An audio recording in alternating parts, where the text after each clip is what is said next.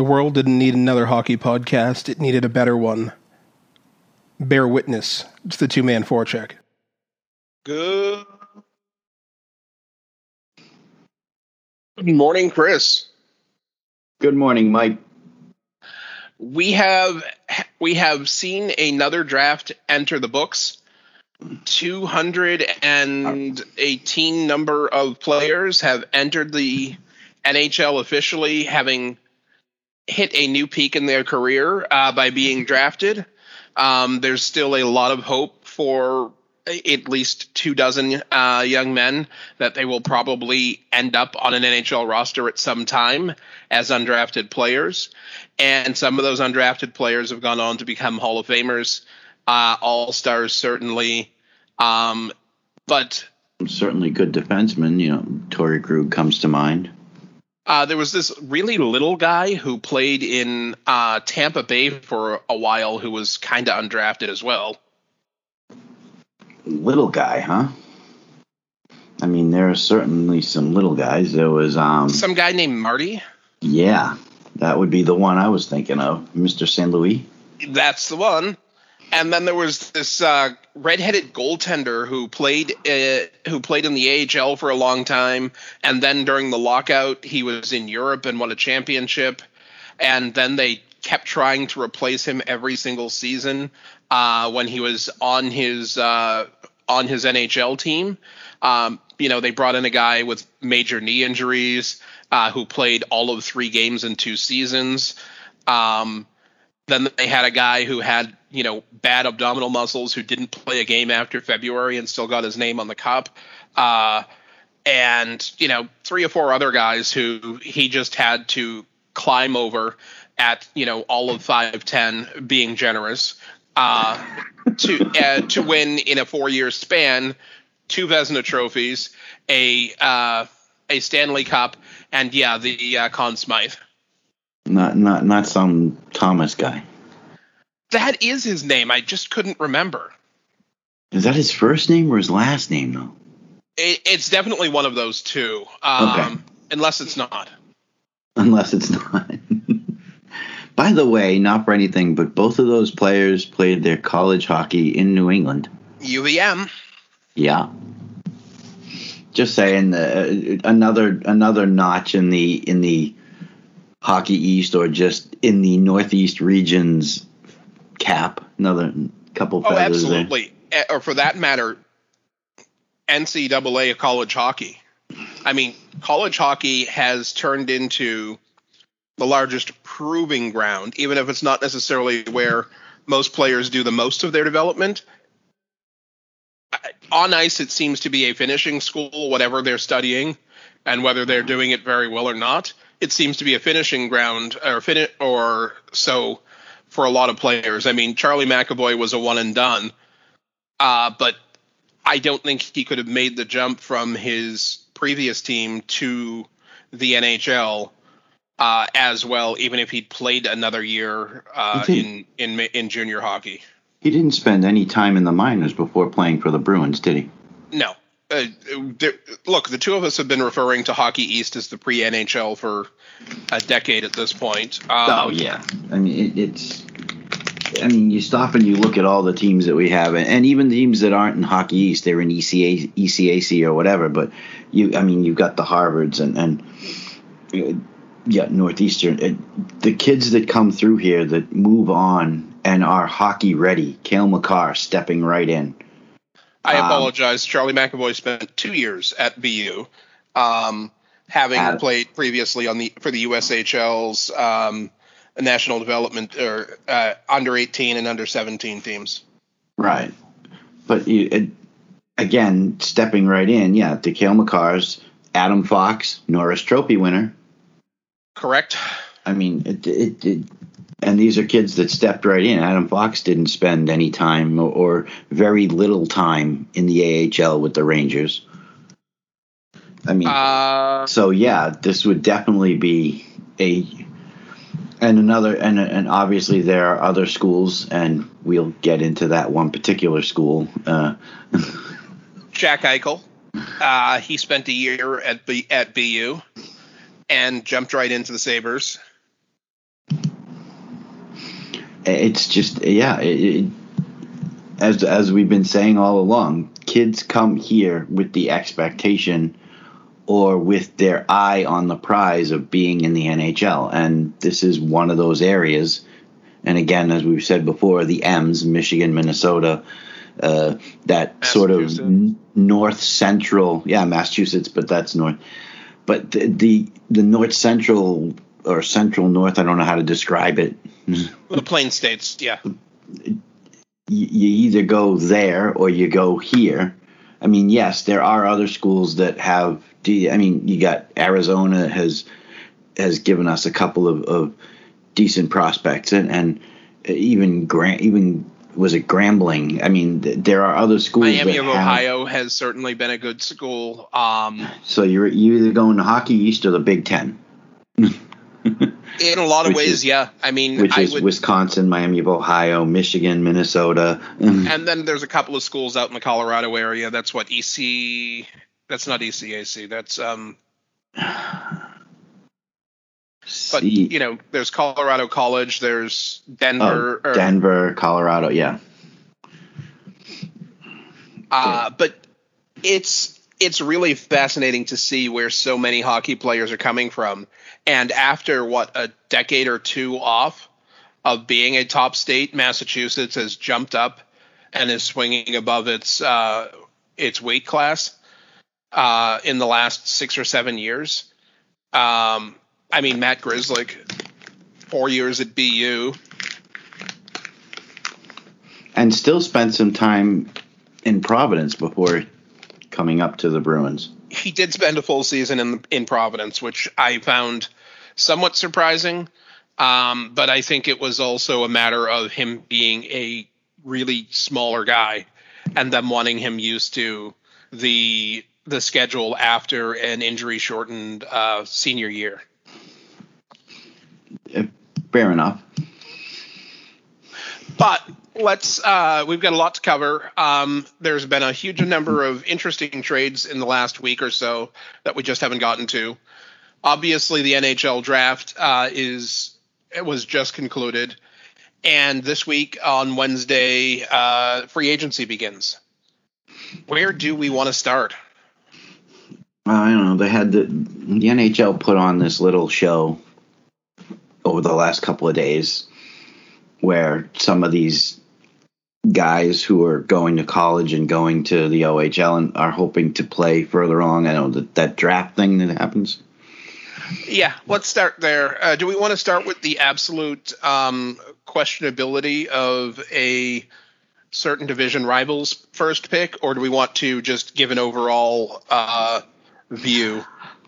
My first comment, and it's an obvious one, my first comment was just going to be about the ability of one school to have 5 picks in the first round and have 4 picks in the first 5, and that would be the University of Michigan, because Owen Power, number 1, Matty Beniers, number 2, Kent Johnson, number 5, and by the way, Luke Hughes is committed to Michigan. He went at number 4, and we're gonna dig into family members in hockey at some point. But if you haven't figured it out, boys and girls, Chris is a very big Michigan fan. And then Samoskevich, who actually went at number 30 or 29, also going to the University of Michigan. I mean, it says something that a school's recruiting is able to produce or evaluate this kind of talent and have all of it come to. Obviously, we talk about the Northeast, we talk about the central states there, and it's just impressive. My question is, how is Mel Pearson going to get them all enough ice time? That's fortunately not my responsibility. I think we can. I think I'm going to make my preseason prediction of Michigan wins the national championship. But that's why they're right. And that's why they're all going back. Kent Johnson has already said, Owen Power said that he wanted to, but then as the number 1 overall, it's tough to tell your club that drafted you that you're going to go back to school with that one. Matty Beniers has said he's wanted to go. They all want to go back and win that elusive national title.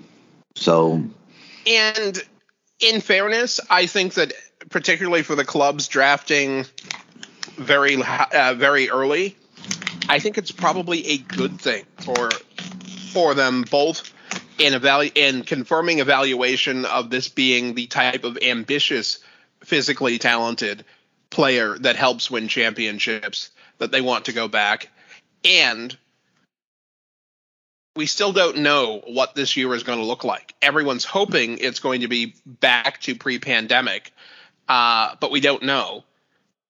And burning a year of the entry level contract to have the season disrupted and only play 20 games and stunt development, whereas at least in college there's going to be high focus on training and access to such.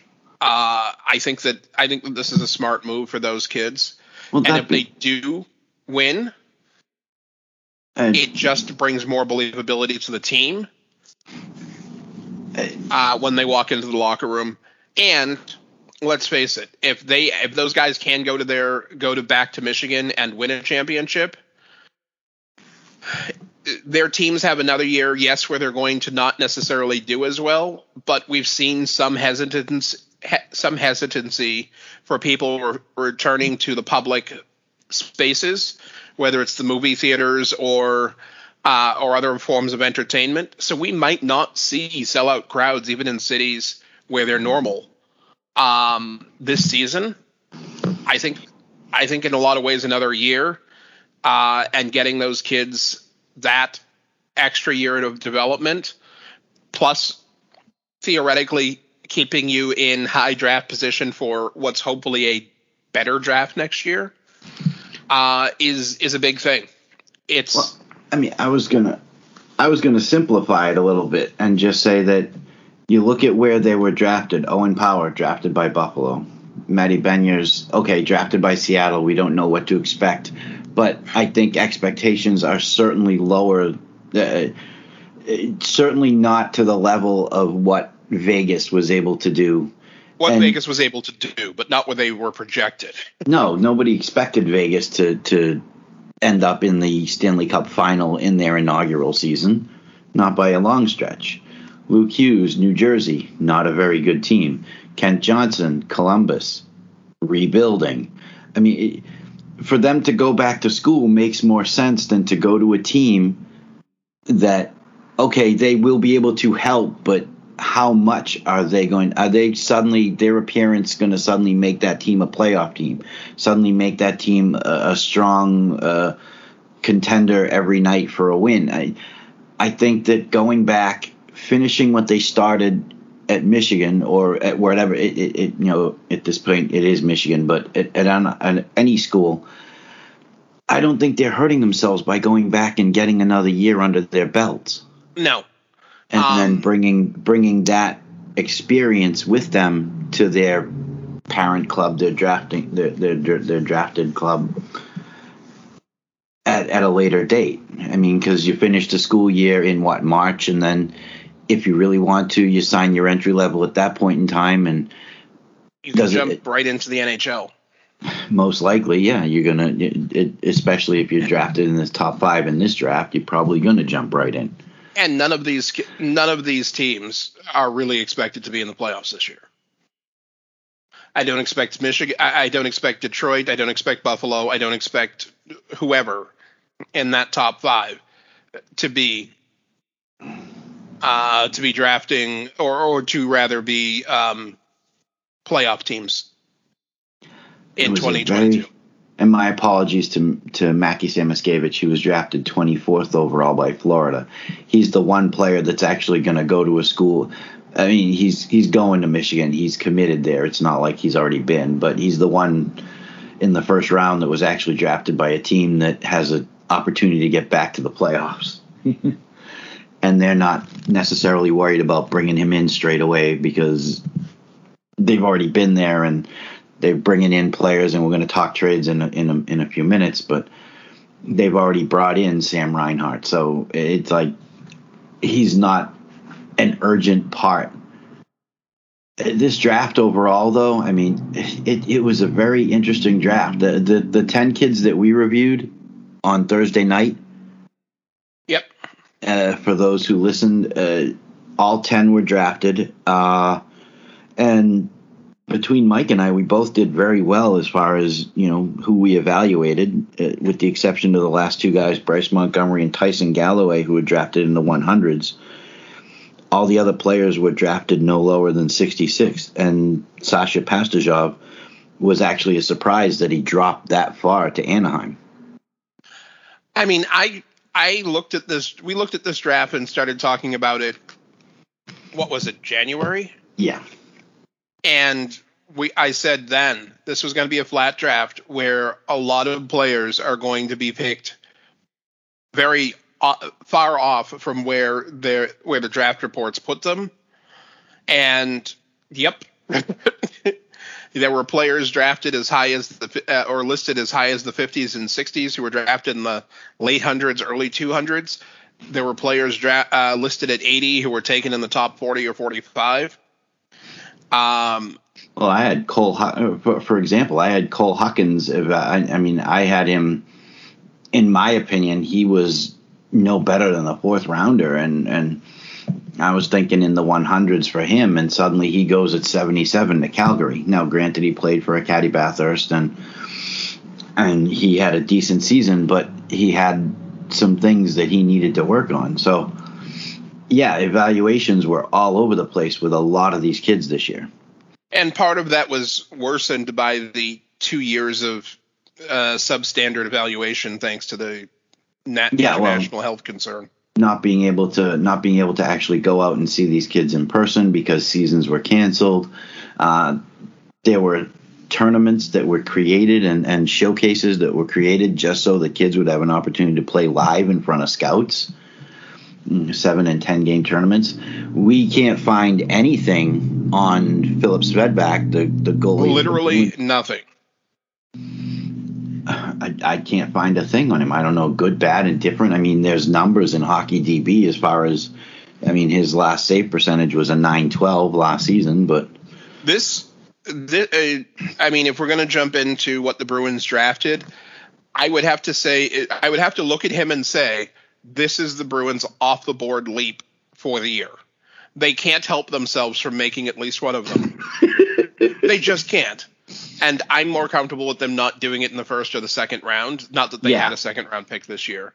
But I don't think, well, one, he was 19 years old, and which means he was probably passed over in last year's draft. And two, I don't know that he was ever ranked in either draft. Because there's nothing, we checked like 6 or 7 reliable sites and then searched further. There's nothing. It's going to be really fascinating to see what he does in dev camp if he arrives, and in the system, you know, assuming he decides to leave Europe. When I looked at this draft, and admittedly, it's all speculation until, you know, they hit the ice in the NHL and they've played 50 to 100 games before you have any clue. For a forward and, you know, 200 plus for a defenseman. But I'm not as alarmed as I normally am for the Boston Bruins. They picked a nice spread of, they didn't seem to focus on one position, and granted, outside of right wings and maybe some kind of a goalie that, but they still have 2 reliable young goaltenders. It's just a matter of, can they stand up for a whole season? But they didn't focus their. They didn't pick all 160-pound, 5'7" skilled centers for a change. This is true. Fabian Lysell. They actually got themselves They actually drafted fairly large. He's probably the smallest if you go by. And that's one of the other things I heard during the draft was that because they haven't been able to evaluate these kids and they didn't have a combine. Yeah. So the numbers that they put out, the numbers that all of the ranking sites and scouting sites have, are all based on what the teams have put out there. So team might put out that the kid's 5'10", he might actually be 6 feet, or he could be 6 feet and might actually be 5'9". You know, there's no common measuring stick this time. So yeah, he's by the numbers that we've seen, Fabian Lysell is the smallest that they drafted at 5'10". I noticed. I was surprised with the first pick. I don't know. I like Fabian surprised Lysell because we never pick Sweeney's picks. It just doesn't happen. I don't think anyone predicts Sweeney's picks. But if you look at Fabian Lysell, you look at the rest of the draft class, every single one of them was someone that the Bruins took lower than where most draft reports had them. Yeah, that's true. And earlier this year, we heard them acknowledge that the 2015 draft was muffed. And by extension, that later drafts were also not done all that well. And I wonder if just taking the best available player who they don't have something against this year was an attempt at a course correction. Because we never heard anything about a change to the scouting staff or a major philosophical reevaluation. But this draft, based on where players were taken compared to where they were ranked and the size of the players, looks nothing like a Don Sweeney draft. Okay. I mean, let's go back. If you go back and look at the 2015 draft, which is... I try so hard not to. Exactly. Even go back to last year's draft. The two of us are watching TV, and we have Skype on, or I think may have been using our phones. And who the bleep is Mason Lowry?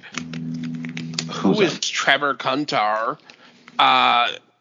Who are these guys? That's literally what we were saying all draft last year. And yeah. I know for a fact that in 2019 we mentioned John Beecher, but not expected to get him. Quinn Olson, no. Roman Bichkov, no. Look, the two of us saw Matthias Mantekivi. Yeah. I completely forget that Jake Schmaltz is actually a part of the Bruins system. But still, easily forgettable. All of them, pretty much all of them are easily forgettable. I mean, the only thing I kept hearing about was how Mason Lowry ended up being Defender of the Year in the USHL, which is great. And sometimes you're going to hit on those off the boards picks. There's no such thing as a safe pick. And go back to 2018. That may be the absolute worst draft of any GM in Boston history. Axel Anderson, awful. Jacob Blauko hasn't cracked the NHL yet. Curtis Hall. No, he hasn't been up yet, has he? Lauko? I don't believe so. Curtis Hall is the only one I hold out any hope for, but he's a bottom six forward. Jacob Blauko, I remember writing about him. Really fast, decent hands, But even still, last year at the World Juniors, he played 1 game, 0 points. Previous year, 5 games, 2 points. And back in 18, his draft year, when you'd think he'd be all sorts of excited and doing everything possible to pot some points. 1 goal, 1 point in 6 games. So it looks like he had a solid year this year in the AHL. So maybe he's just a late bloomer. taking him a little time to settle in with the level of talent around him. And let's face it, Providence is stocked like it's not. It's just terrible. Like, Providence is not good. Yeah. Dustin McFall, defenseman. Who? We knew he was a defensive defenseman when he was signed, but 3 points in 19 games for Clarkson this year. And Pavel Shen, I don't even believe he's even still officially in the Bruins system. I mean, he played 4 games for Providence 16 games for Providence last year. Is he in the Bruins system like Koklachev is? Koklachev. Now, that was a beautiful pick that, had they talked to him twice, they probably would not have made. Because I can see the physical skills. There's nothing wrong with that kid skating. There is zero wrong with his ability to pass. Yes. But cuts so many corners, he will never live in a square house.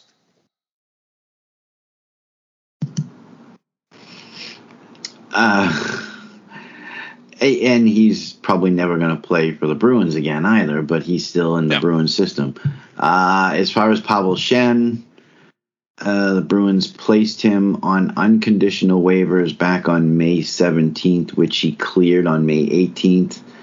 Unconditional waivers, and his contract will be terminated. So, yeah, no longer a Bruin would be my opinion, unless they re-signed him to some minor league contract. But why would you do that if you're putting him on waivers to terminate his contract? It's not like he was making. Yeah, particularly when he's already playing in the minors. Yes. So right now it just lists him as his current team is actually HC Sochi. Yay. In Russia. So he's back at home in the KHL. No links to the Bruins anymore at this point. So yeah, again, terrible. This year's picks, however, I mean, you look at it, size was obvious. And there was a lot of size in this draft. I mean, a lot of big kids drafted. I don't remember seeing a draft where there were so many people 6'2", 6'3", or taller. I mean, there were a couple of drafts going back where everyone was like 5'10" or under, it seemed. This has swung to the opposite extreme. Yes. And the Bruins are pretty much the evidence of that, as all but 2 of them are. And at 5'11", how close is he actually to 6 feet based on what we said earlier? But so all the picks were 6 feet. I mean, Lysell 5'10". Okay, great. Ryan Mast 6'4". Yeah. Gallagher was what, 6'2"? Svedback is 6'2". Who else? Gasso is 6'4". Yeah. Gallagher is 6 feet even. Okay. Yeah, Brett Harrison, who is... This is a beefy draft. Yeah. I mean, maybe, at least on the weight-wise, and possibly, I mean, there's been some inconclusive studies that say that high amounts of exercise delay the closing of your growth plates. I don't necessarily believe that. There's also the ones that say high amounts of exercise, particularly resistance exercise, will accelerate the closing of your growth plates. Again, inconclusive. I kind of wonder, at least on the weight side, if some of how much heavier a lot of these guys are is simply the fact that they weren't playing as many games and weren't practicing. So some of it is puppy fat and not just not pure lean muscle, which, whatever, at their age and their metabolism levels, they're going to burn off as soon as they get back to normal practicing. Yes. But it also, the other great thing about this year, a lot of these prospects are going to be as close to completely healthy as possible coming into their development camps and fall, and wherever they end up in the fall, whether they're aiming for the NHL, whether they're going to college, whether they're going to the AHL or wherever. And it's going to be fascinating to see how even, seventh round picks like Ty Gallagher, who's headed off to BU, do, because he's a March 6th birthday. So he had only turned 18 like 3 months before the draft.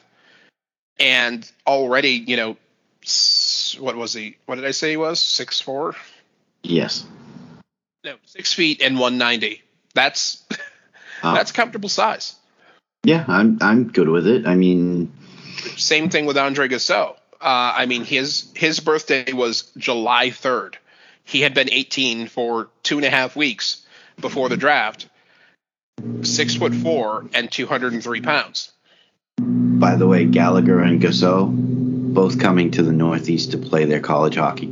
Yes.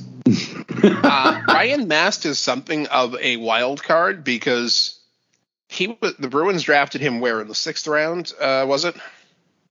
181 overall. I believe that's 6th round. Yes. 6th round. He was ranked as high as number 89 by NHL Central Scouting for North American skaters, 75th overall for McKeen's Hockey, 94th by Recruit Scouting, a service I haven't taken a good look at, but 276 by FC Hockey, which, again, this is a very flat draft. I don't know that there's anything like the normal difference between a 3rd round pick and a 7th round pick this year. Normally, go ahead. No, I was just gonna say, you're looking at rankings and everything. I mean, and yeah, I don't know what the difference is either. I was gonna basically concur that, I mean, you look at where those rankings are, and to have him ranked anywhere from the 3rd to the 7th round, somebody either missed something or somebody saw something that others didn't. I mean, it's not. They just weighted players that they saw more ahead of them, which I can't blame anyone for. And it's not just him. You look at Brett Harrison, and Brett Harrison we drafted in the 3rd round, 85th overall, and yet he's ranked 85th by Elite Prospects, 53 by FC Hockey, 50 by Central Scouting, 36 by Recruit Scouting, 52, 59, and then 95 by Smart Scouting. I mean, we're talking anywhere from 2nd round to 4th. Yeah. I mean, in most drafts, there's the guys taken 1 through 6 as the top of the draft. Okay. That bottom number can swing anywhere from 1 through 4 to 1 through 10, or maybe even 12 in a really deep draft. But then there's the second tier, which usually starts like 7 to 15, 7 to 18. And then you get another spread where everything from 20 to the end of the 2nd round, completely interchangeable. And that 3rd, 4th, and the upper half of the 5th round, essentially the same. I mean, some guys showed better, some guys were healthier, whatever it was. And then the end of the 5th round through the end of the 7th round, it's guys people didn't see much. Long projection. You've got a just barely 18-year-old who needs to develop more, some questions of athleticism, or guys that you're just legitimately drafting to put into your system to keep the roster full at say the AHL level or the ECHL level. This year, I don't know for sure that anyone believes that the 7th round is going to produce far less guys who play 300 NHL games than the 4th round. And it's going to be fascinating to watch. I definitely want to look at this draft again in detail like 6 years from now. It's definitely telling from a standpoint of how much scouts are able to lay actual eyes on the players as opposed to just watching video. how much were they actually able to see them live and evaluate? Because clearly seeing them live is the best way to do it. And since you can't lay eyes on some of these kids, obviously they're going to drop a little bit. But to have somebody like, Ryan Mast, who ranked anywhere from the late 3rd to 7th, that's a huge spread. I mean, wow. And that's what makes drafting fascinating. You can put all of the hard numbers into it that you want. You can compare based on assumed values of the league, and it all means nothing. You're going to be more accurate at the top of the draft because you're probably seeing those guys more. But again, we've seen players get passed over 2 or 3 times or twice in the draft and go on to have Hall of Fame careers. And we've seen players taken in the first round who never play a single NHL game. Not because they, got abducted by aliens, but because they just weren't that good. Abducted by aliens. Okay. One draft pick that surprised many players and quite frankly exposed a huge level of hypocrisy in the NHL community was Logan Malou. What he did was incredibly stupid, insensitive, and quite frankly, not all that surprising. Because of age, maturity? Yes. Okay. I'm involved with I've been involved with a youth group as a mentor for my entire adult life.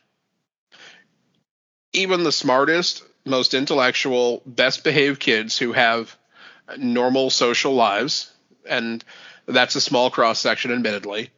But even the most well-grounded, reasonably healthy, attractive young kids, they make stupid decisions. That's part of the whole growing up process, is burning your finger and bloodying your forehead on a number of occasions.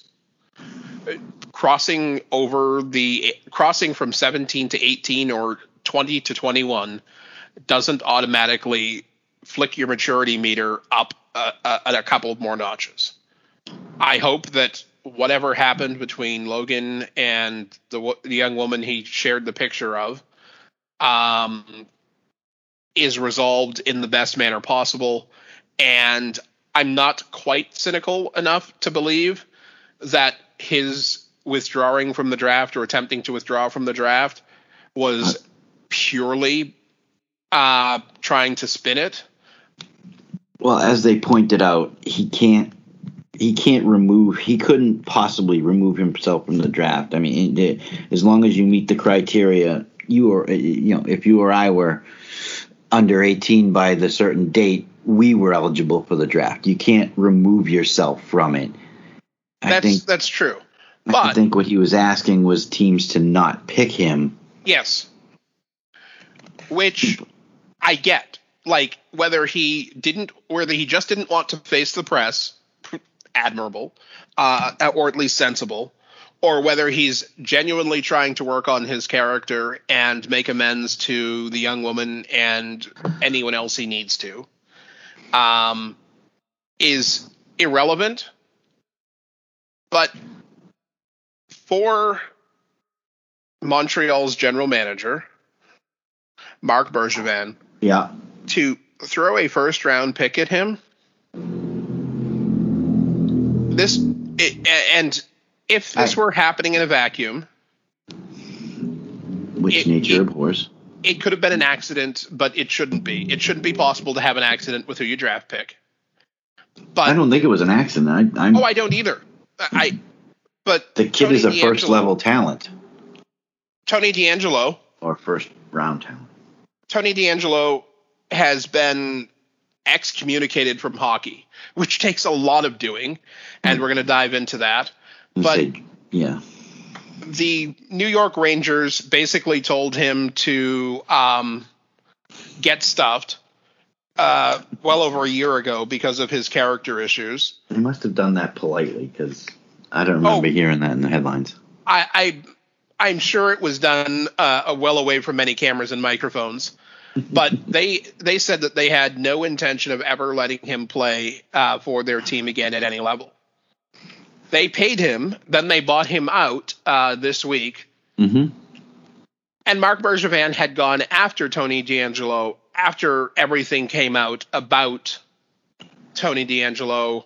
And this was not the incident that pushed New York over the edge was not the first time. There was stuff that went back to well before his draft year. We haven't heard that about Logan Malou, but let's go back even further. Once upon a time, Marc Bergevin was a part of the Chicago Blackhawks front office. During that time, Brad Aldrich was molesting young men. They didn't bring his name up at all, by the way. They did not mention his name once, and that's the hypocrisy I'm talking about from the NHL as a whole. And yes, I'm calling out Kevin Weeks because he was the first person to address the Malou pick on the ESPN broadcast. Shame on him, and shame on everyone else. I like Weeks. I respect him. But for none of you to address this situation, just plain vulgar, hypocritical, and it's not solving the problem. The way they jumped all over, and like you said, it was Weeks who started it, and the other guys joined in. And Sam Cosentino, I don't know if he was trying to play Switzerland in this role or what his game was, but he kept mentioning the fact that, he has a daughter, and if this happened to my daughter and they drafted this kid, I'd be furious. But on the other hand, this kid is a first-round talent, and Marc Bergevin is making the pick based on hockey business and not on personal business. And, I mean, he just kept going back and forth. It was like... Okay. I believe in second chances. I really genuinely do. I don't think that... This was a stupid, venal act by Logan Malou. Period. It qualifies as criminal, and we're not going to debate whether it should or shouldn't be. No. I'm not even going to discuss what level of criminality it is, because we're talking about something that's happening in Europe versus here in the U.S. in whichever state, or Canada in whichever province, and attempting to address it in any coherent manner would require a battalion of lawyers. And I don't need that, and I don't have it sitting in my back pocket. Right. Stupid, venal, and just ignorant. My question, and not really a question, but I don't think this should end his professional life permanently. I think that his idea of at least a year of non-involvement at the highest level he's eligible for is probably, in addition to whatever criminal matters may happen, enough. And I don't think it will. I mean, I think that the issue was that he should have been left to handle it, on a personal level. Would the London Knights have helped him out, with sports psychologist, whatever it was that he needed emotionally, legally, what he'd have to do. And would we be having this conversation if Bergevin or any other team drafted him in the fourth round instead of at the bottom of the first? I don't believe so. That may be good or bad. I think it's where he was taken has triggered this reaction. And unfortunately, yes, there is a situation. It is real. You can't sweep it under the rug. You have to accept it. But you also have to accept the fact that this kid is a first-round talent, and Marc Bergevin took him in the first round.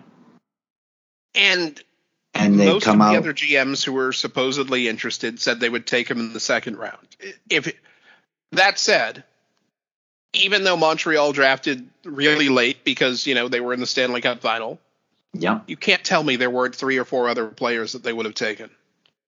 That There they were could have other taken at kids that that- spot. There were other kids that were rated As higher. as high or higher. I mean, even you look down the list, and the kid that was taken first pick in the second round, Prokhor Poltapov, he had first round talent. You want to jump down the list even further. Samu Tuomala. Yep. Went 46 to Philly. He was rated with first round talent. Atu Ratti. Now there's other issues with Ratti as well, but he was also first round talent. I mean, there were plenty of choices he could have made.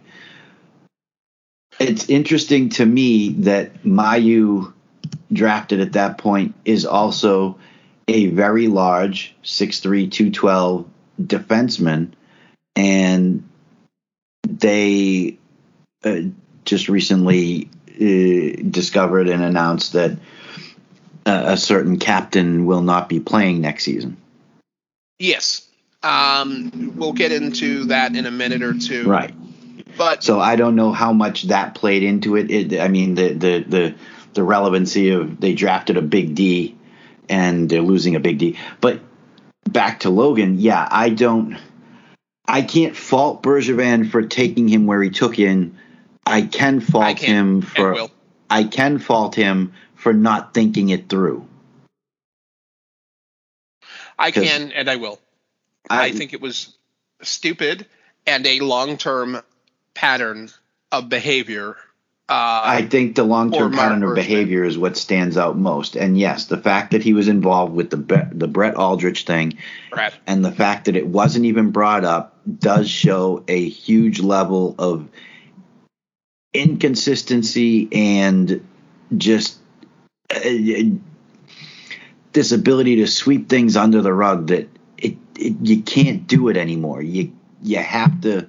And the thing is, the NHL as a whole, or NHL players for the most part, do an enormous amount of community work. Enormous. PK Subban, as a player, donated more money to one of the children's hospitals in Montreal while he was playing there than anyone else in Montreal history. $10 million pledged to that hospital as soon as he signed his first big contract. That's huge. And continued that when he was traded away, if I'm not mistaken. Absolutely. You look at what Andrew Ference did off the ice as far as environmental issues and some of the other stuff. You look at the Boston Bruins. Throughout the year, they'll go and they buy Thanksgiving dinners. They do hospital visits year-round. They do holiday visits over the winter. Right in the middle of some of the densest scheduling, they still make time for this. The amount of time they spend, the whole team, at Children's Hospital throughout the year is just, I mean. And from a purely marketing standpoint, the NHL should be lighting people on fire and hanging them off of lampposts, because let's look at the other sports leagues and how well that they protect and defend or even champion victims of sexual violence.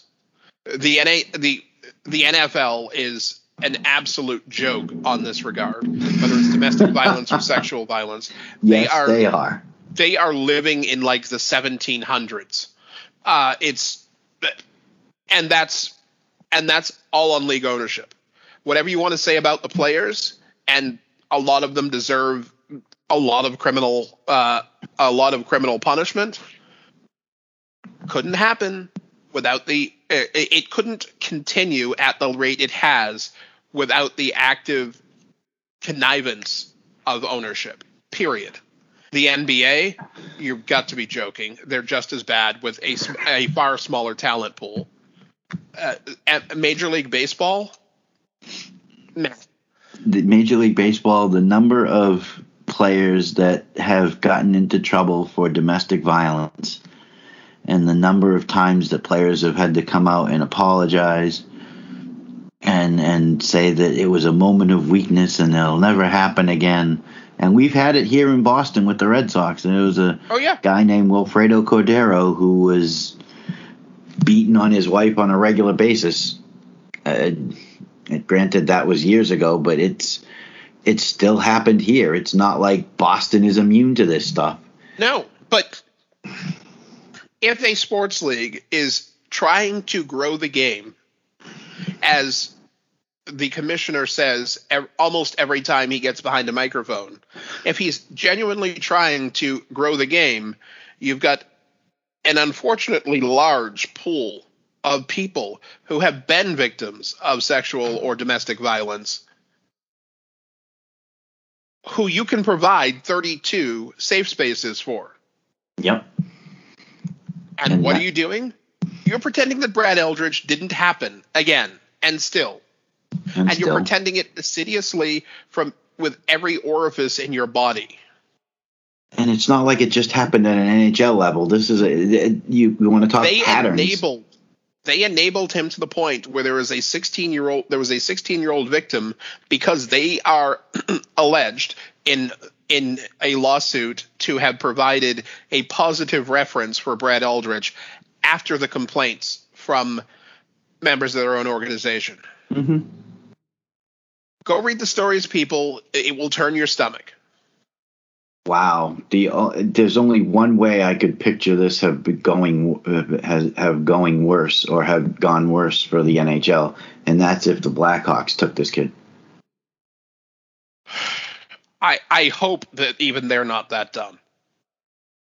Yeah, I don't know. And we need to change topic at this point, not because I think that this is not worthy of discussion, but because I am too ticked off to keep going on it without violating our rule about swearing or being ticked off the rest of the day.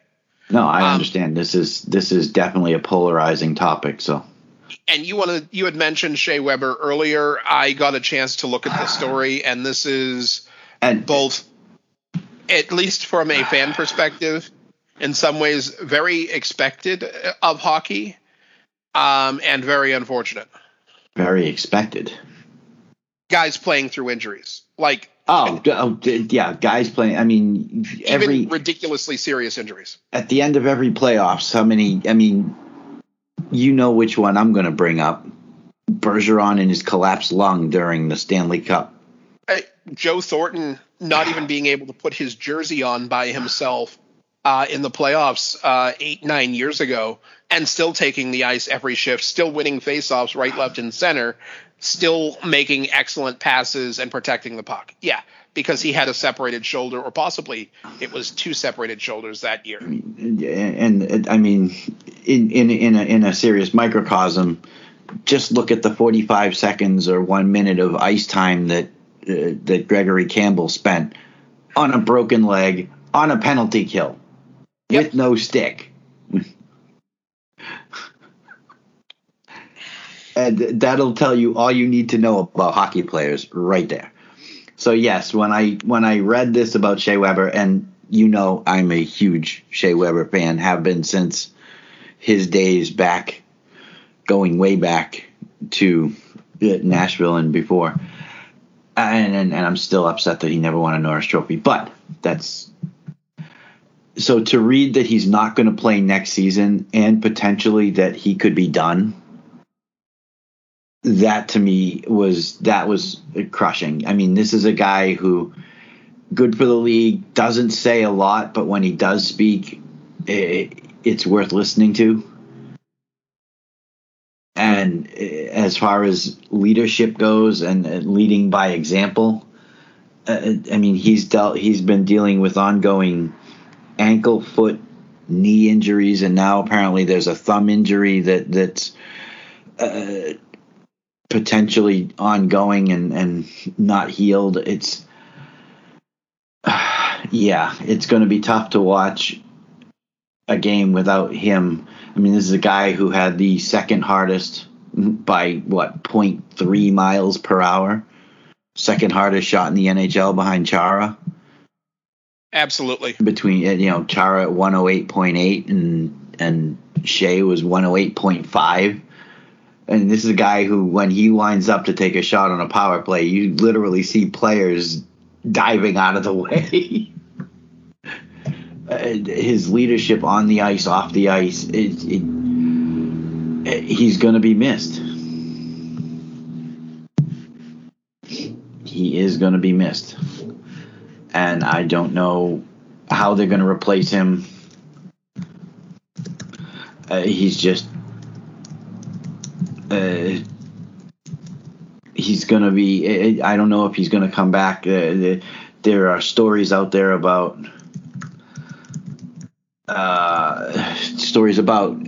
could they Kucherov him? But I don't think this is a situation of Kucherov, because I don't know if he's going to be able to come back. So Marc Bergevin, unfortunately, more hockey decisions to be made, but he's going to have to make hockey decisions, and he's going to have $7.8 something million worth of salary cap relief that he's going to be able to spend. So this is a guy who, while we're not happy about his drafting, I don't want to get back into that, but he's done a lot of good over the last, and we weren't sure what happened to the real Marc Bergevin at times. But he brings in Josh Anderson, and he brings in Corey Perry, and he's got youngsters like Cole Caulfield and Nick Suzuki, and it's starting to look like a really good team. He's got to continue that trend. So one of the things that's always interesting to look at is where Shea Weber was drafted in that 2003 draft, number 49, second round pick, I believe just a couple of picks after Patrice Bergeron. Yeah. And yes, this is a huge crossroads for that franchise, because not only is Weber seriously injured, not expected back next season at all, whether they decide to do their Tampa Bay impersonation or not. They also have to have concerns about Carey Price. He had a bunch of injuries, or he had some injuries that are going to at least have a slow recovery.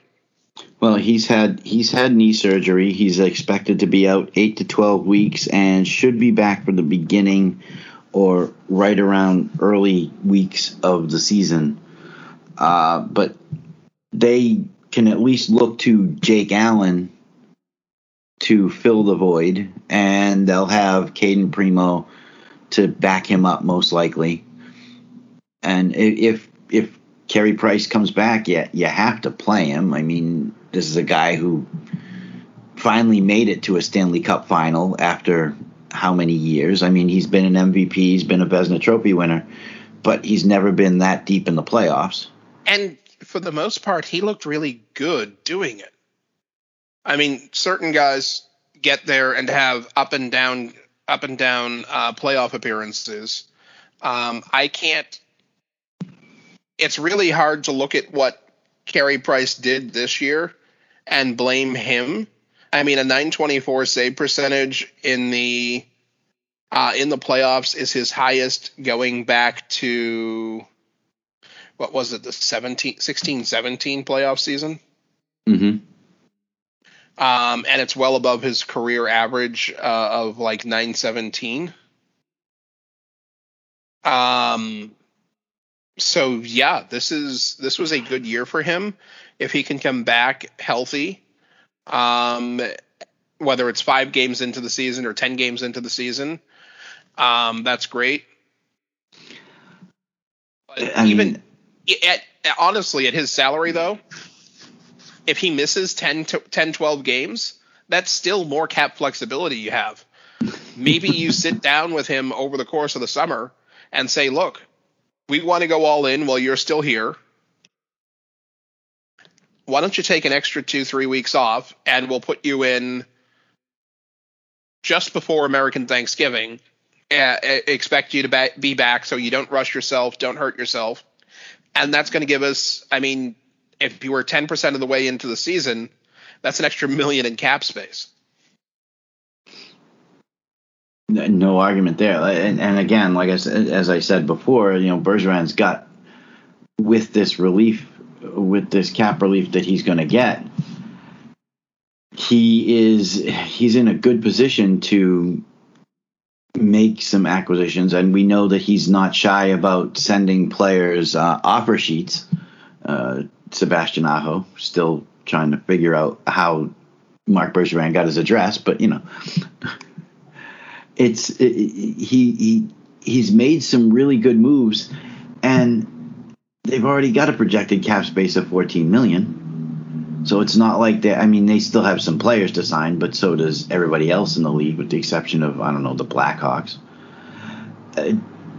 But if he can continue the trend of smart decisions, and clearly he was derailed, we're not going to get back into it.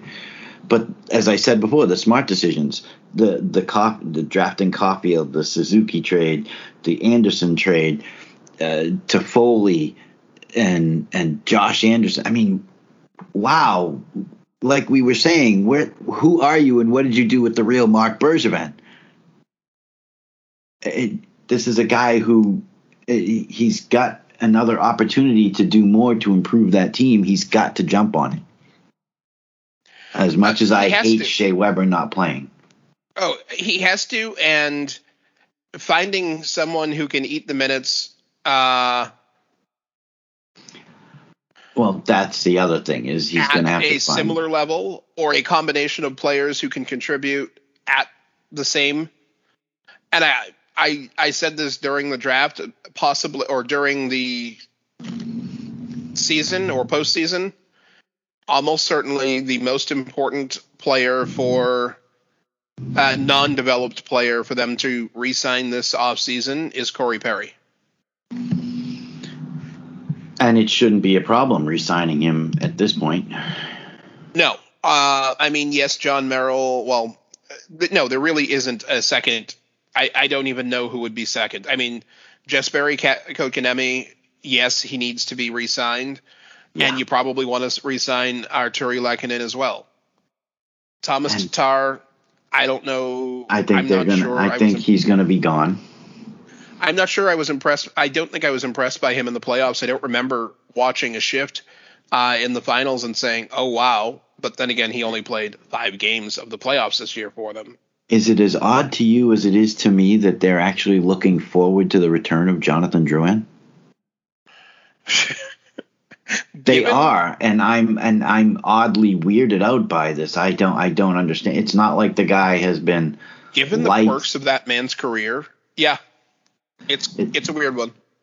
It's not lights. It's not he's not lights out. He hasn't been anything that what they were expecting. I mean, he's shown flashes of brilliance, but that's about it. And yet they are actually talking about the fact that Jonathan Drouin's returning, and they sound excited about this. It's like, okay, if it's for his mental well-being and make it sound, make it exciting that he's, they're excited that he's coming back, and maybe that'll put him in a good space or something, I guess.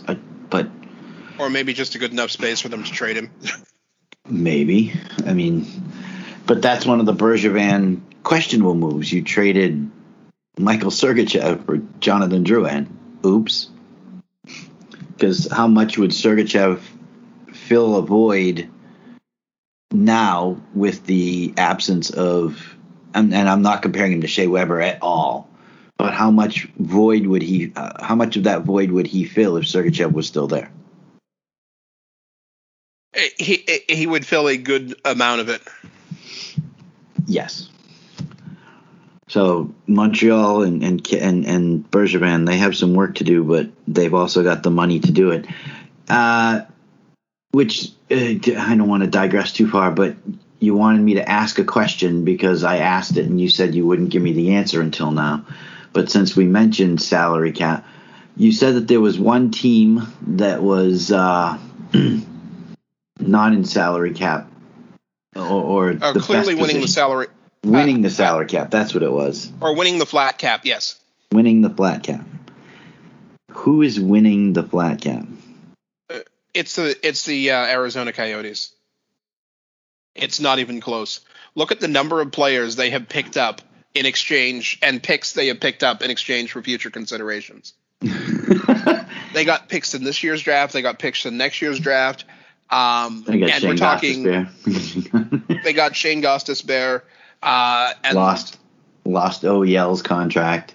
They traded out OEL and. I mean, it's sad that Connor Garland is gone. I think that given their druthers, they might want to hang on to him. I mean, he is a good player, but an unhappy player in your system is not as valuable as a happy player. Was he unhappy?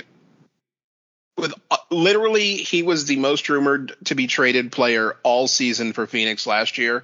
There is no way he wasn't unhappy. But that's because he was the only one worth trading. I mean, yes, okay, Kessel is a good player, but as far as young, that's not going to be. But OEL, OEL was rumored at the beginning of the season, and he said, "Look, at this date, it's over."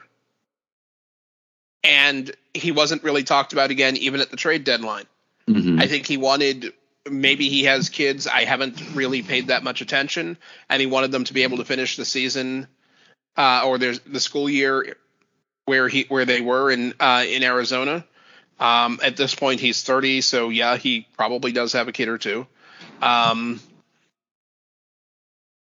He wasn't talked about anywhere near as much as Connor Garland. And while I would rather look, I've been a big OEL fan forever. You're not the only one. I like OEL as well. Is he declining though? I don't know. I mean, he played all of the 17-18 season. He played all but 3 games of the 16-17. I mean, most of his career he's missed 5 games or less, it looks like. I mean, you go back to the 10-11 season, he started off in Sweden and the AHL. 11-12, he played 82. The 12-13 was the lockout shortened season. He played all 48. 80 games, 82 games, 75, 79, 82, 81, 66. So he's durable. He's durable. 769 games since he started. Only 25 playoff games, but that's not entirely in his purview. My question is what the heck Vancouver is going to do. I don't know. Because his contract is ridiculous. No. Forget his contract. It's who they don't have signed right now, which is 6 or 7 roster spots and Elias Pettersson. Elias Pettersson isn't signed. I like that. And Elias Pettersson. Elias Pettersson isn't signed. Connor Garland isn't signed. Yeah. They have 4 defensemen signed. They're definitely losing Alex Edler. Travis Hamonic is not signed. He's a UFA. Quite frankly, I don't remember seeing Jalen Chatfield play. Quinn Hughes isn't signed. Some kid named Hughes is also unsigned. Wasn't he like a number 7 pick in the draft or something? Who? Quinn Hughes? Yeah. And another of his brothers was drafted this year. Yeah.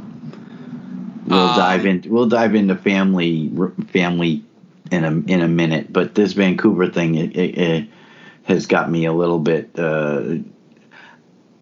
What is, and I'm assuming that our friend is still in charge there, Mr. Jim Benning. Oh yeah, he is. Look at that. So Jim Benning has got some work cut out for him. Because he's going to have to, and Connor Garland is arbitration eligible, although Pettersson is not. And neither is Hughes, but you're still talking a massive need to sign people. And assuming that Hughes, leaving Hughes out of the equation because he's not eligible yet, and he's really only played he can't be tendered an offer games? Sheet. Yeah, he's only played 130 games. Right, he hasn't played enough, so he can't be tendered an offer sheet. But let's just take let's just take Pettersson and Garland. They have, at this point, they're listed at 18.8 for free cap space. Assuming you get off only paying $9 million for the two of them, 4.5 or so apiece, or maybe you go 5 for one. Wait. Who's getting 4.5? I'm being obscenely optimistic in this case. Hughes, 4.5. Not Hughes. We're not. We haven't even gotten to Hughes. Oh, okay. He's only played 130 games. I don't think they're going to pay him that much yet. No, we'll have to. Okay. We're talking Elias Pettersson. Yeah, 4.5. Okay. And Connor Garland. Okay. 22 and 25. So you're hoping to get both of them for a combined $9 million. You do live in fantasy land sometimes. No, that's half of your free space. Oh, okay. To get those two. That's minimum. That's the minimum I project. Minimum. Okay, fair enough. Assuming, and that still leaves you with. That still only leaves you with 11 forwards and 4 defensemen. A bunch of players to sign and $9 million to do it. Alex Edler played fairly high up in your defense, and theoretically that's covered by Oliver Ekman-Larsson. But so did Travis Hamonic, 8 minutes. Whether you're re-signing him or not, Oli Ulevi as an RFA, I mean, he's only played 23 games. He played 23 games with Vancouver last season. I mean, he's not getting a huge raise. Connor Garland. Connor Garland was making 3.8 on his most recent contract. Long-term contract. His last contract. Four. No, I've got Travis Hamonic. Sorry. Oh, okay. I'm going to say Connor Garland. Wow. Travis Hamonic was somehow at 1.2, but I think he'd been bought out previously by New York. No, probably by Calgary. But realistically, are you really, really expecting to get him for less than 2.5? Assuming you can keep him, or whatever cost of replacement is? Well, considering, he stepped down for that 1-year deal, but he was making 3.8 prior, as you said. You're probably looking at something north of 2 at the lowest. You're looking at somewhere north of 2. I don't know how much of a raise he's due. I mean, he played 38 games, 10 points. He wasn't bad for Vancouver. He could command closer to 3. And depending on how long you give him, how long you spread it out for. I mean, if you give him a 4-year deal, I mean, he's 30 years old now. He's only 30. It's not like he's decrepit. Nope.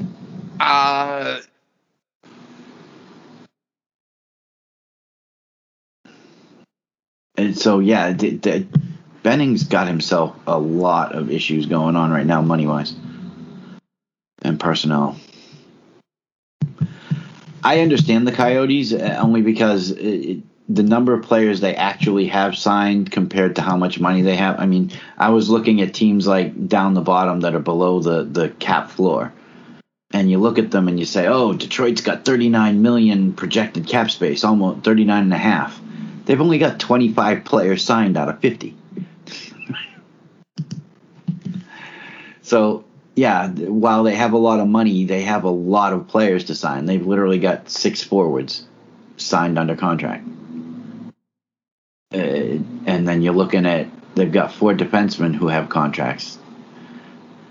The bonus is that they have their 2 goaltenders signed for next year, and one of them is Nedeljkovic, who at 25 years old, he's only making $3 million this year and next. Nice acquisition from Carolina for a 3rd-round pick in Jonathan Bernier. I mean, that's a deal. I mean, if you want to give Yzerman any kind of slap on the back, there you go. Because Nedeljkovic has shown that he can be a number 1. I mean, if you want to look at cost per minute of ice time, Travis Harmonic was just under $1,700.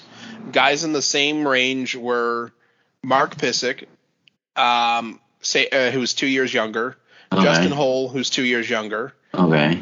Hole had more points last year, but not by many. Jordan Osterley was a little bit more expensive, 2 years younger. He was $250,000 more.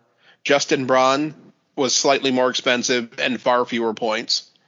Jamie Alexiak, who was my WTAF pick for the Seattle group. Jamie Alexiak, yeah, he was. Yeah.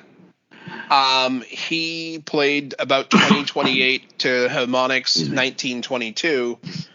He was over $100 more expensive per minute.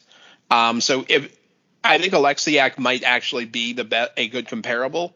2.137 million was what they paid him, or was what he was paid last year. You got Luke Shen and Jared. I mean, there's not. I mean, this is not favorable math for Vancouver. No. We heard talk about Pettersson possibly being traded during the year. I don't understand wanting to do that. I'm not going to pretend it makes sense to me. No, I'm still wrapping my head around that one too. But we can just go ahead and say, okay, that would be there's at least 20 teams who would line up to take him. Yes, you have Brock Besser ahead of him, and you've got Bo Horvath, who's probably who's a very similar player, but a couple of years older. They were going to trade Besser at one point, were they not?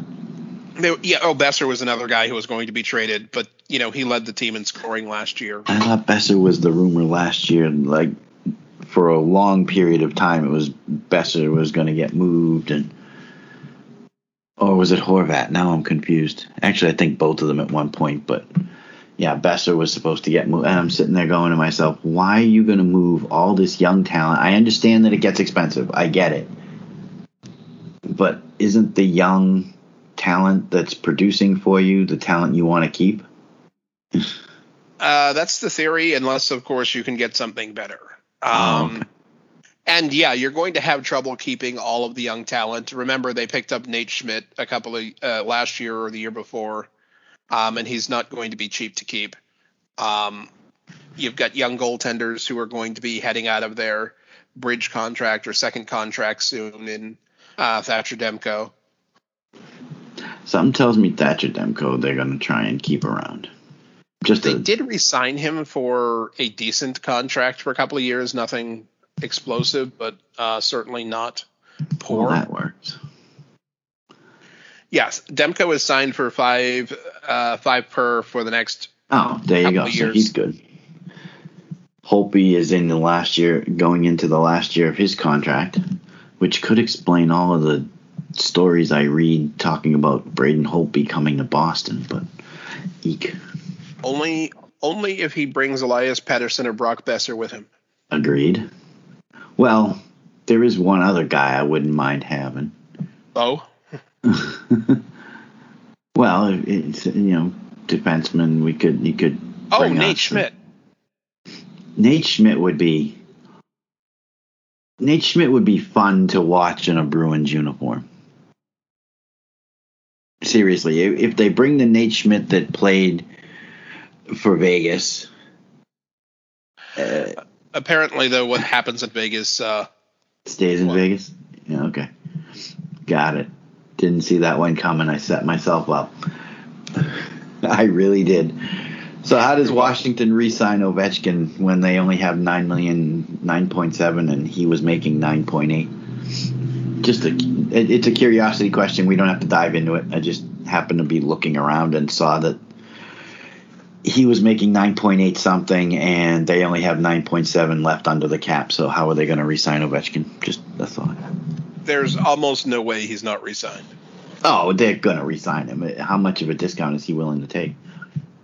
It's just literally, it's effectively inconceivable that he's not wearing, that his next NHL jersey is not the same NHL jersey he's worn his entire career. I understand he's not going anywhere, but is he willing to take $8 million? I mean, he is, 36 years old now? 37? They've got issues. I mean, they've got no goalies signed either. Well, they've got Craig Anderson. He's not signed. He's a UFA. Oh, then they've got no goalie signed because Samsonov is an RFA. That's somewhat of an issue. That's a sticky wicket there. Okay, then. Well, I mean, they could go into the season with Copley Phoenix or Phoenix Copley and Zachary Fucale. I would not even try to compare them to Swayman and Vladar. So I'm not even sure I would compare them to goalie Bob and Manny Fernandez at this point. We are spiraling down. We need to get back on track. We are spiraling down. I noticed this started during my noticing it started during the expansion draft. It continued with some of the trades made over the course of the last 10 days. And, of course, the NHL entry draft jumped on this one hard. Mm-hmm. The Brothers Act that so many teams are pulling. We have the Jones brothers together. We have the Docs drafted by the same team. We have the Flurries. We now have the Makars in the same organization.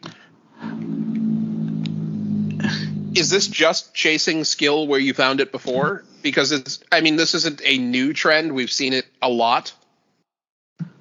I mean, this draft was a lot about and not nepotism, family nepotism, connection. I guess. Family connections. A lot of sons of fathers were drafted. Brothers of brothers were drafted. The Jones brothers were both traded there. Yep. And the Flurries were both expansion drafted. They were already in the NHL on different teams. I don't understand some of it. I get if you watch Kirby Dach and you see what he was capable of and his size and what he can possibly bring for the future. And Colton Dach is supposed to be in a similar vein, although wasn't drafted as high as Kirby. The question of why is just so big, because the Makar brothers, I didn't even know there was a Taylor Makar until this draft. And the Jones brothers, they were drafted pretty far apart in terms of draft number. And yes, Seth definitely wanted out of Columbus and was, I don't care what anyone says, the biggest prize of this offseason. Well, clearly he liked John Tortorella, and when John went, he decided he was going to go too. I don't know. I had someone on Twitter trying to convince me that Dougie Hamilton was going to be better than Jones. That literally better than Seth Jones. Better how? Drugs. I mean, the pharmaceuticals involved here just boggles the mind. So, admittedly, it seems that everyone else realizes this because the person tweeting at me had like 6 followers. Better than Seth Jones. The prize of this offseason was Seth Jones. I don't even know. I'm racking my brain trying to find like a second place, but no, the prize was Seth Jones. And Chicago is trying to rebuild. Chicago is trying to jump the line in the rebuilding process, basically. Oh, absolutely. I mean, we haven't heard anything about Jonathan Toews in months, but they dump Keith, which surprised the heck out of me. Well, they had to dump the money so they could afford Seth. I mean, did you see the contract he got?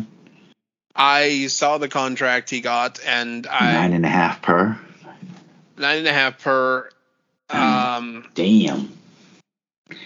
For a long time. A contract well worth it. I mean, this kid is going to be your cornerstone D-man for the next half decade minimum. So definitely a contract worth paying, but it's still a big contract. I mean, Seth Jones is only 26 years old. Yeah. If you're going to try and make an argument that there's a better defenseman out there, don't use Dougie Hamilton. Caleb Jones, yes, he played on the top pairing fairly consistently for Edmonton. Okay, let's stop and think about that statement. That's what I was going to say. Let's stop and think about that statement. It's Edmonton. Top pairing D-man in Edmonton. I mean, it's like saying you're the second pairing D-man in anywhere else, except for a few teams. I like reports. I didn't watch a lot of Edmonton games, but I like the Jones brothers. 33 games. Did not play in the playoffs. I don't know if that's because of health issues, where he only got into 33 regular season games, or just the fact that Edmonton was terrible in the playoffs and got bounced early. And Edmonton was terrible. Edmonton and terrible in the same sentence. Okay, I'll go with that. Edmonton and terrible, yes. But as far as, is Taylor Makar going to be playing with his brother? Taylor Makar's? Yeah. I think that you probably got at least a year or two before he's even in the NHL. Unless he's legitimately as gifted a skater as his brother. You had asked me at one point if I thought the Fleuries were going to play together. I mean, I don't think Ron Francis is trying to turn this into some sort of sideshow, but is it possible that you could see the Fleuries playing together at least for a couple of games early in the season, or maybe for the first couple of weeks? I think of all of the brothers that we've talked about, that's the most likely pair to regularly take shifts together. I think they're the closest together in actual talent level. So they'll both be third pairing defensemen? I didn't actually list their level, but given the rest of that team's D, it could work out that way. And that would still be a stronger than most third pairing. Mm-hmm. But yeah, I mean, Seth Jones and Cale Makar are two of the, using a really soft measuring, and I'm not going, if someone wants to argue with me in comments or on Twitter, come on, let's do it. Two top 20 defensemen at worst. It's hard to be at that level. It's very hard to be at that level, and it's hard not to hurt your team if you're playing well above your level. And let's face it, Caleb is 2 years younger than Seth. He might make a leap forward in where he's projected and expected to play. He still only played in 93 games, and just looking at it, he played 33 games, as you said, with Edmonton, but he also played 14 in Bakersfield, so I don't think it was an injury thing with him. I think it was just he was making I think he was sent back down. He was, or whichever. But, I mean, he played a total of 47 games in this past season, of which, a regular NHL season was only 56, so I don't think it was an injury thing. The way that Seattle has the Fleuries listed, they have Hayden on the actual roster, whereas Cale Fleury is listed as in the minors because I don't know if it's because he doesn't have a contract, he's an RFA, or because of his age or what, but they don't have them both listed on the active roster together. I mean, this is Cap Friendly's projections in the off season. Oh, okay. I think once if it still looks that way 2 weeks before or a week before the opening game, I'll take it a little more seriously. But yes, they have. I think we're going to see them make some trades before the start of the season.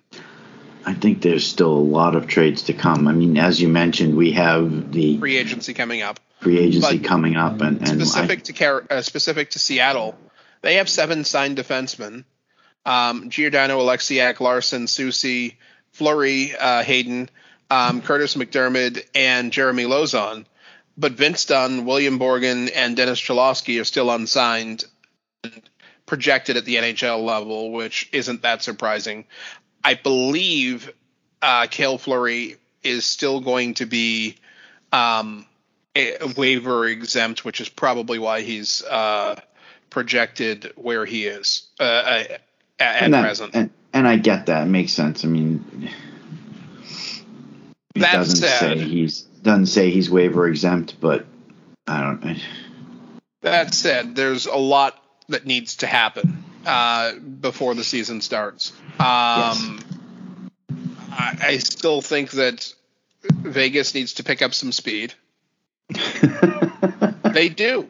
They have. I'm not disagreeing with you. It's just that we keep coming back to Vegas and their speed because they obviously have the ability to score. They obviously have the ability to defend. So their issue is not in their actual hockey skills. It's getting to the puck and getting away from the opponent. Yes. I think that Boston still needs a third center. I don't think that there's an answer in the system. I don't think that any of the draft picks. You don't see Coyle as being that third center? I still think he looks better on the wing. Maybe you find him the right wingers, and he elevates as center. Okay. Maybe if one of my favorite players on the team can maybe work on his footwork a little bit, he can play that third line center at the right level. But I don't know if Sean Corelli is even going to be back, much less playing center on the third line. And let's face it, neither Coyle nor Corelli is really an offensive-minded player.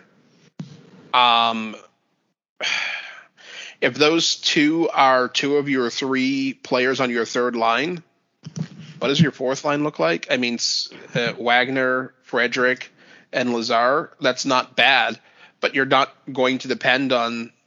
I mean, are you even looking at a total of 50 goals between the 2 lines all season long in 82 games? My answer, no. And I think that you probably need, in order to be a really competitive team, based on what we know of their top 6, and we still don't have a second line center because Krejci is unsigned at this point. I still think you probably need closer to 70 or 75 goals based on everything else with this team. Okay. And that's 75 may be a little bit of a stretch, but that still works out to under 1 goal a game across 82 games for 6 guys. Or for 6 roster spots.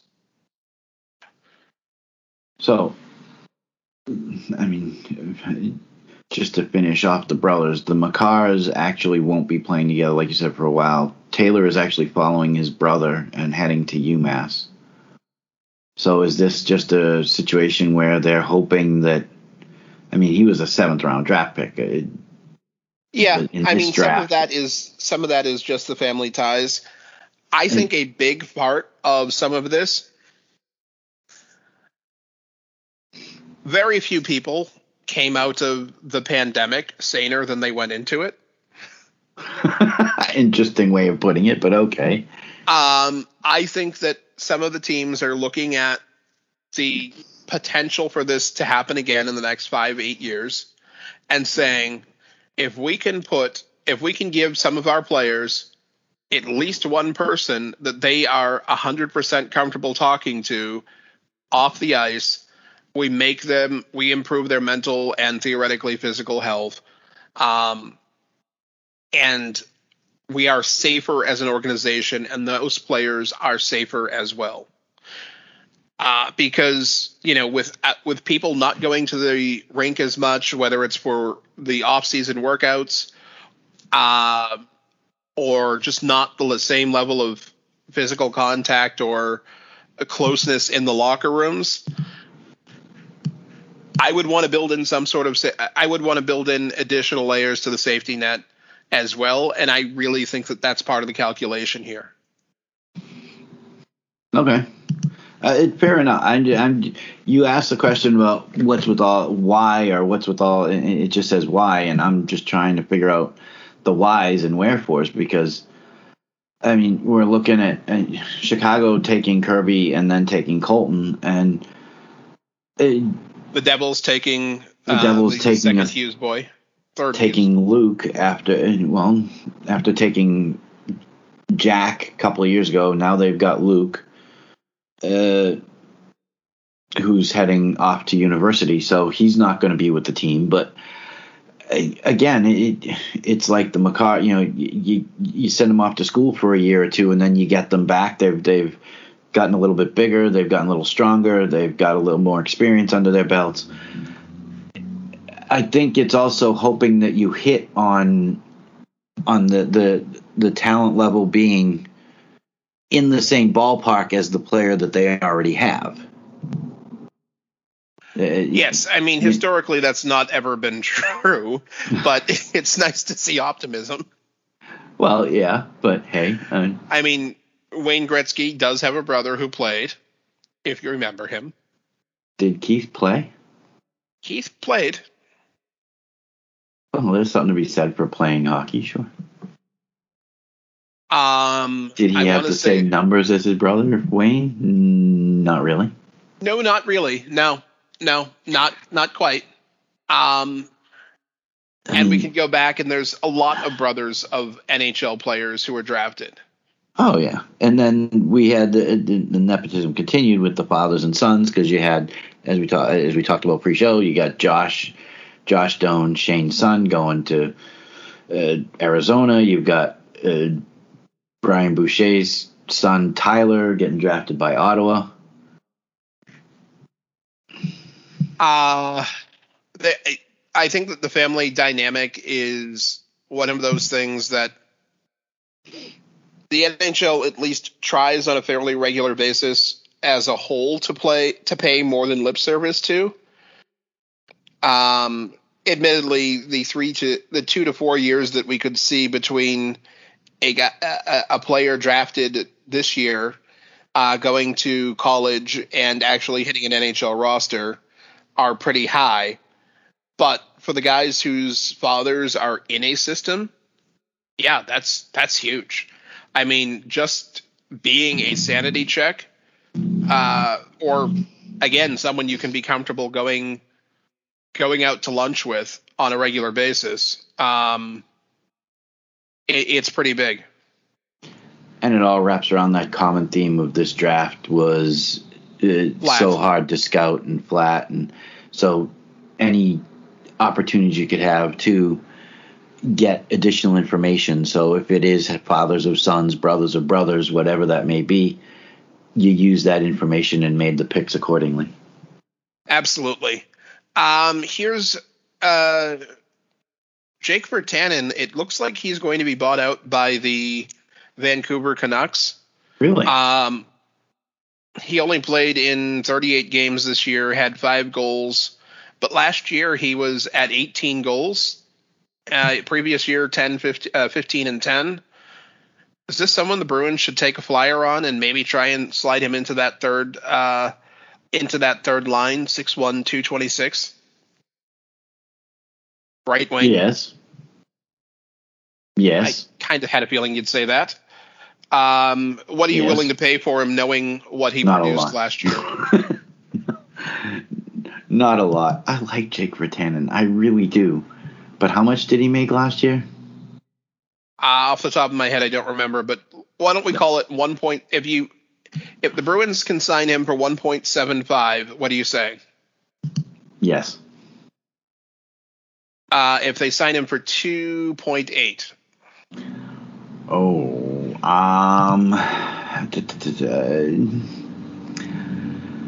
Wait a minute. How are they buying him? Oh, no, his cap hit was 2.5 and a half. Right. So if you're going to give him to me for 1.75, yes.